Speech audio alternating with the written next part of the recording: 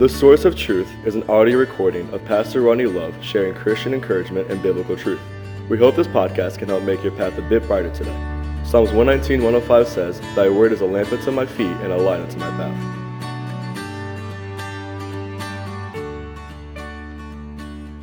Hello, and thanks again for joining us for the Source of Truth podcast, and another time for just a few minutes in God's Word. And we are continuing in our study through the book of Ruth, the study we've used, pulling a phrase from this, I believe the theme of this being kinsman redeemer, and we see the practice of that in the historical side in Israel, but we see the picture of Christ all the way through the book of Ruth. And so we're going to continue in our study. Actually, we have two more episodes. This one, where we will study the first half of chapter 4, and then next time we will complete our study, finalizing out the end of the book. And so I hope this has been encouragement, even though there's only been a smaller amount of episodes in this. There's just some great nuggets of truth. Now let me encourage you in one area as we kind of come to the end of our last two episodes. One of the things we have a tendency to do in Bible study is we have a tendency to run to passages of which we are familiar. We run to Philippians or James or Psalms or things that are, chapters are smaller, often books are smaller. We don't have to worry about Old Testament history. We don't have to try and figure out how it all works. A lot of times when you study Old Testament books, they go into a lot of detail. As a matter of fact, the verses we'll read here in a second do something similar to that. But let me encourage you, don't eliminate studying Old Testament, because it can be, I guess, what I would consider to be a little intimidating. You know, you go back to Leviticus and Chronicles, and I won't deny the fact that they can be intimidating. Let me give you a simple breakdown. Leviticus is just a breakdown of the law. While I wouldn't call it intimidating, I would call it laborious. It's a lot of detail. Great to know, needful to know, but it is laborious. Chronicles, same thing. Basically, taking a breakdown and hit a chronicle of the kings of Israel and things of that nature. So it's easy for us. We get to the minor prophets, the major prophets, and by the way, the only difference why we call them minor and major prophets are smaller. They have less chapters. Major prophets have more chapters. It's the title we've put to them. But to be honest, sometimes we can look back at these chapters and we become nervous. Let me encourage you, there is some amazing truth about God, and yes, about Jesus, about the full narrative of Scripture, that I think if we just focus our attention on the New Testament, we miss everything that God wants us to have. The Bible tells us we're to teach and preach the whole counsel of God. And that includes the Old Testament. You really can't know God fully until you've read the entire Old Testament. And so sometimes what we do is, because you see judgment or justice, shall we say, in the Old Testament, it's easy for us to look at it and say, it's God's anger. It's not. There are times when you see the holiness and the judgment of God. That is actually truth, though. That's part of life. Sin demands judgment, just like in today's day, crimes demand judgment. So be very careful that we don't run away from passages that are so needful for us to understand. And by the way, if your full impression of God from the Old Testament is just that of judgment, you've not truly read and thought through the Old Testament. The grace of God is just replete, as we'll see here, through the Old Testament. So be very careful how we approach it. But I encourage you to do that. I encourage you to make the Old Testament part of your reading, part of your study, and just trust me, let the Holy Spirit speak to your heart. You'll be amazed at what you can learn. Yes, there's going to be things that will not make sense. That's okay. Just keep studying, and you'll be amazed how as you do that, it'll begin to all work itself out together in your mind and understanding. So having taken that time, let's jump into Ruth chapter 4, and we'll begin reading there in verse 1. The Bible says, "Then went Boaz up to the gate and sat him down there. And behold, the kinsman of whom Boaz spake came by, unto whom he said, O such an one, turn aside, sit down here. And he turned aside and sat down." Now let me explain this first verse. So Boaz, remember, he had stated just recently to Ruth, he said there is one family member, one kinsman, more closely related to Elimelech than myself, and that he would have the first rights. Because please understand, the kinsman redeemer obviously got Ruth, but also, as we'll see here in a second, purchased the land. They took everything that would have been Elimelech's in this case. And he says, so to follow the law, I need to go to him first. And so he goes out to where he is, and he calls this other relative over to him. Verse 2, "And he took 10 men of the elders of the city and said, Sit you down here. And they sat down." So he knows, in all reality, much of what's taking place here in a moment is just a business transaction, a legal business transaction that was normal. And yes, we'll see in a minute how they have some very strange ways of approaching it for a lot of reasons that, today we offer things that just weren't available in those days.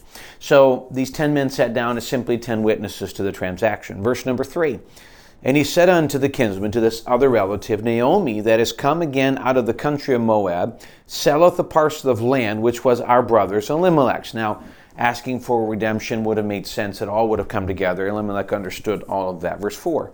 He said, I thought to advertise thee, or to let you know, saying, buy it before the inhabitants and before the elders of my people. If thou wilt redeem it, redeem it. But if thou wilt not redeem it, then tell me, then I may know.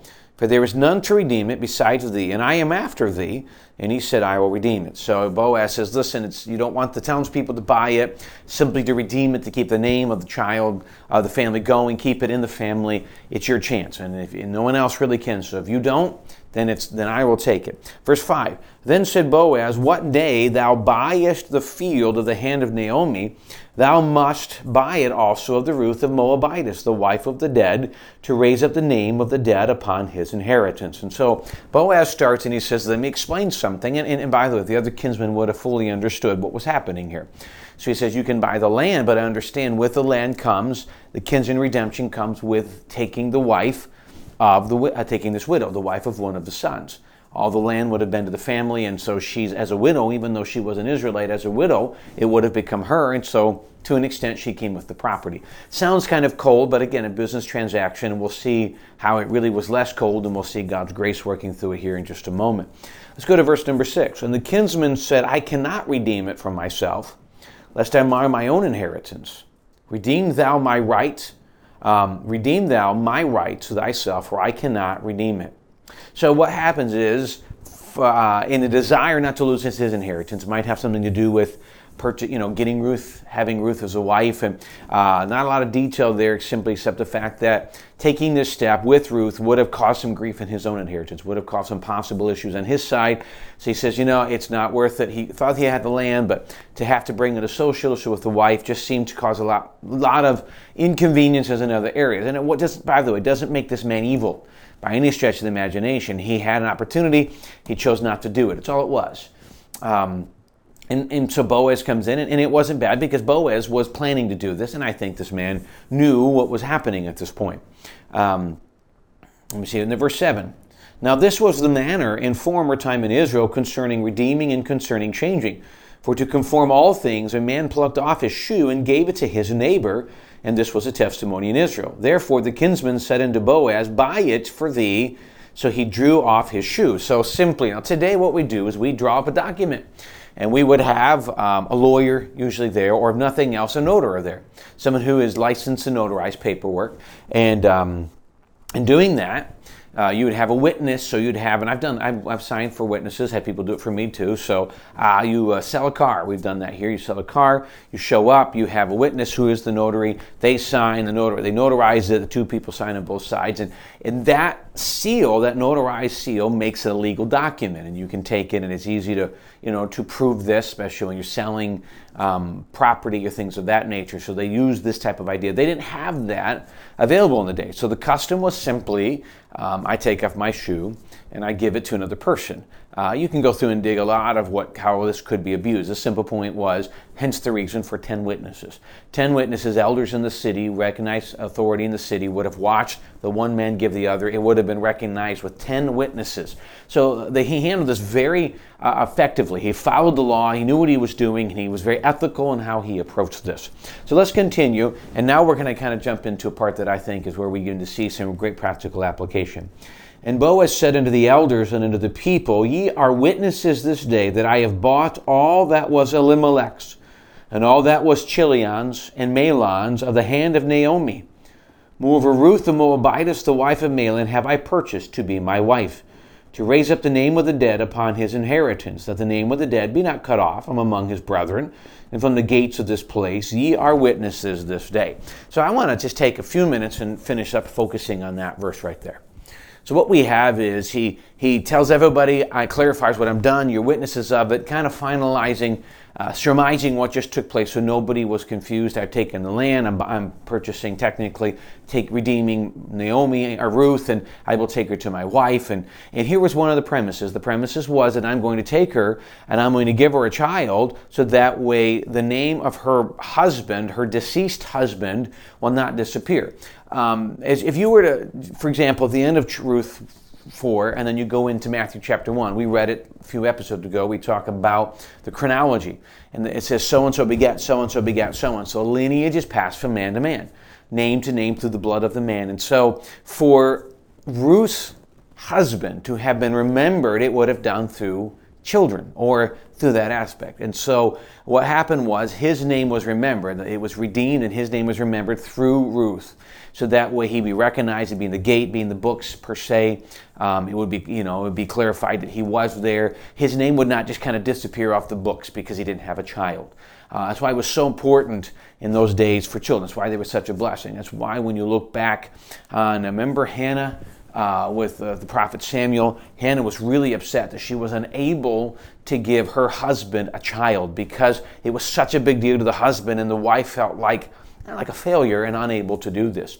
The same thing will be happen true when you get back to the New Testament, where you have the priest and his wife Elizabeth, and they were unable, Zacharias and Elizabeth, unable to have a child. It would have been considered, shall we say, a curse. It would have considered a bad thing because they were remembered through this. And so this is where a lot of that culture rolls in. You see that today, and you see that. So really what happened is a lot of people, and it's not necessarily a bad thing, but they really want to turn this into a love story where, Boaz was captured with the beauty of Ruth, and so he kind of fought his way to get this guy off and to take her in. And please remember, Boaz was considerably older than Ruth, and Ruth could have gone and found someone younger. What we understand is Boaz is taking not only the gain of the financial gain of gaining the land, he's taking on a social responsibility that was more actually towards the family than towards himself. So we begin to see that while one man said, I don't want to take on the inconvenience, Boaz was willing to do this, an inconvenience in his part for the betterment of others. Now, I want to take a second. I'm going to read something. As many of you know, I'll read different commentators to look at it. And I want to read a portion from a commentator that I read. I thought the way he words it so much better than me. And let me see. Let me tell you what he said. He says, so it starts off with saying, whereas the other man was concerned about ruining his own inheritance, Boaz's motives were more selfless. He acquired Ruth and the property out of concern for others. He simply, the verse, to perpetuate the deceased man's name and his own property in that whole passage. So here's the principle he gave I thought was good. This sacrifice brings to mind the New Testament principle in Matthew 16:25 that whoever will save his life will lose it, but whosoever shall lose his life because of me, the same will find it, in Matthew 16. Here's what he said. Often blessings follow when we lay down our priorities for the sake of God's. Seek ye first the kingdom of God, same principle. He also said selfishness tends to turn off the blessing faucet. So let me reread that. All right. Often blessings flow when we lay down our priorities for the sake of God's. He tells us, seek ye first the kingdom of God and his righteousness, and all these things shall be added unto you. When we focus our entire life and our priorities come about us and what we can get, we lose out on some great blessings from God. When we're willing to set those aside and stop trying to be in control and stop trying to do and let God do, surrender to God and let God do, then we begin to see some pretty amazing blessings. But I like how he finishes, selfishness tends to turn off the blessing faucet. And I believe it is so true. The moment our journey, the moment our Christian life, the moment what we do becomes consumed with what we can get, we seem to lose the blessing of God. Now, while I won't say that I think it brings punishment, I don't think God gets angry and vindictive. And I think simply what it comes down to is that when we are right with God and walking with God, which then will make us humble and there's selflessness and Lord, I don't understand everything, but I'm submitting to it, that opens up the opportunity for God to bless because he will be honored through it. When we are heavily selfish, God doesn't really want to bless that because it reflects on us and we miss out on the great blessing of God. Now, there's going to be times in life when God will lead us to do something won't make sense. This is where it's important for us to say, what is God's desire for his kingdom, for his church, for the future? What is his plan? How can I honor that the most? And that really is what we need to be focusing our attention on. And when we do that, he says, and all these things will be added to you, all the things the world seeks after. The world has no other spiritual desire. They seek after these material things. He goes, I will take care of the material things if you seek me first the kingdom of God and his righteousness. All of these spiritual things. Make that your desire. Let me take care of the details. I've watched it happen over and over again. I've seen God bless. I've seen how people have flourished because of it. And may that be the desire that we have upon our own lives. Well, thank you for taking time to join us today. And as we begin the process of finishing this, next episode we will finish this chapter and finalize another couple great principles as we study this. And I really hope it's been encouragement, maybe a little eye-opener to a book that maybe you have not studied much, and truly hope that it's just giving you a greater understanding of God and some of His many great attributes. Thanks for joining us today, and we look forward to seeing you next time.